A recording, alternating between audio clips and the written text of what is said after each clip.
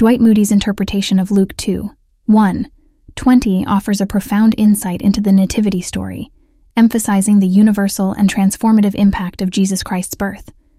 Moody begins by accentuating the divine orchestration behind the fulfillment of the prophecy regarding Christ's birth.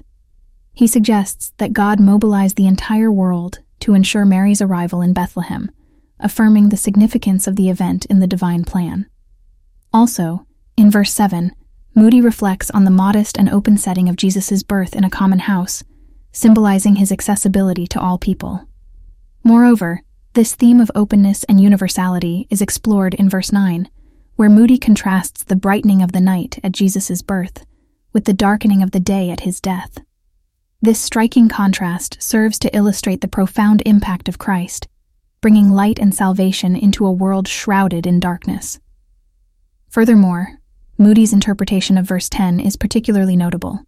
He views the birth of Christ as a pivotal moment that transcends the exclusive covenant with the Jewish people, heralding a new era of glad tidings meant for all humanity.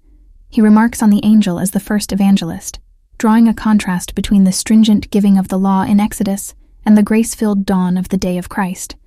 In addition, verse 14 is asserted by Moody as a moment of celestial celebration, with heaven's choir singing to honor the birth of the Savior. This joyous event signifies the heavenly acknowledgement of Christ's mission to save humanity.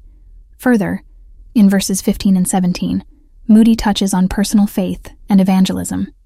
He sees the shepherd's journey to witness Christ's birth as a cure for doubt, encouraging a personal quest for truth. He also recognizes the shepherds as the first preachers of Christ, highlighting the humble beginnings of the Christian message. Overall, Dwight Moody's interpretation of this passage from Luke indicates the themes of divine orchestration, universal accessibility, and the transformative nature of Christ's birth.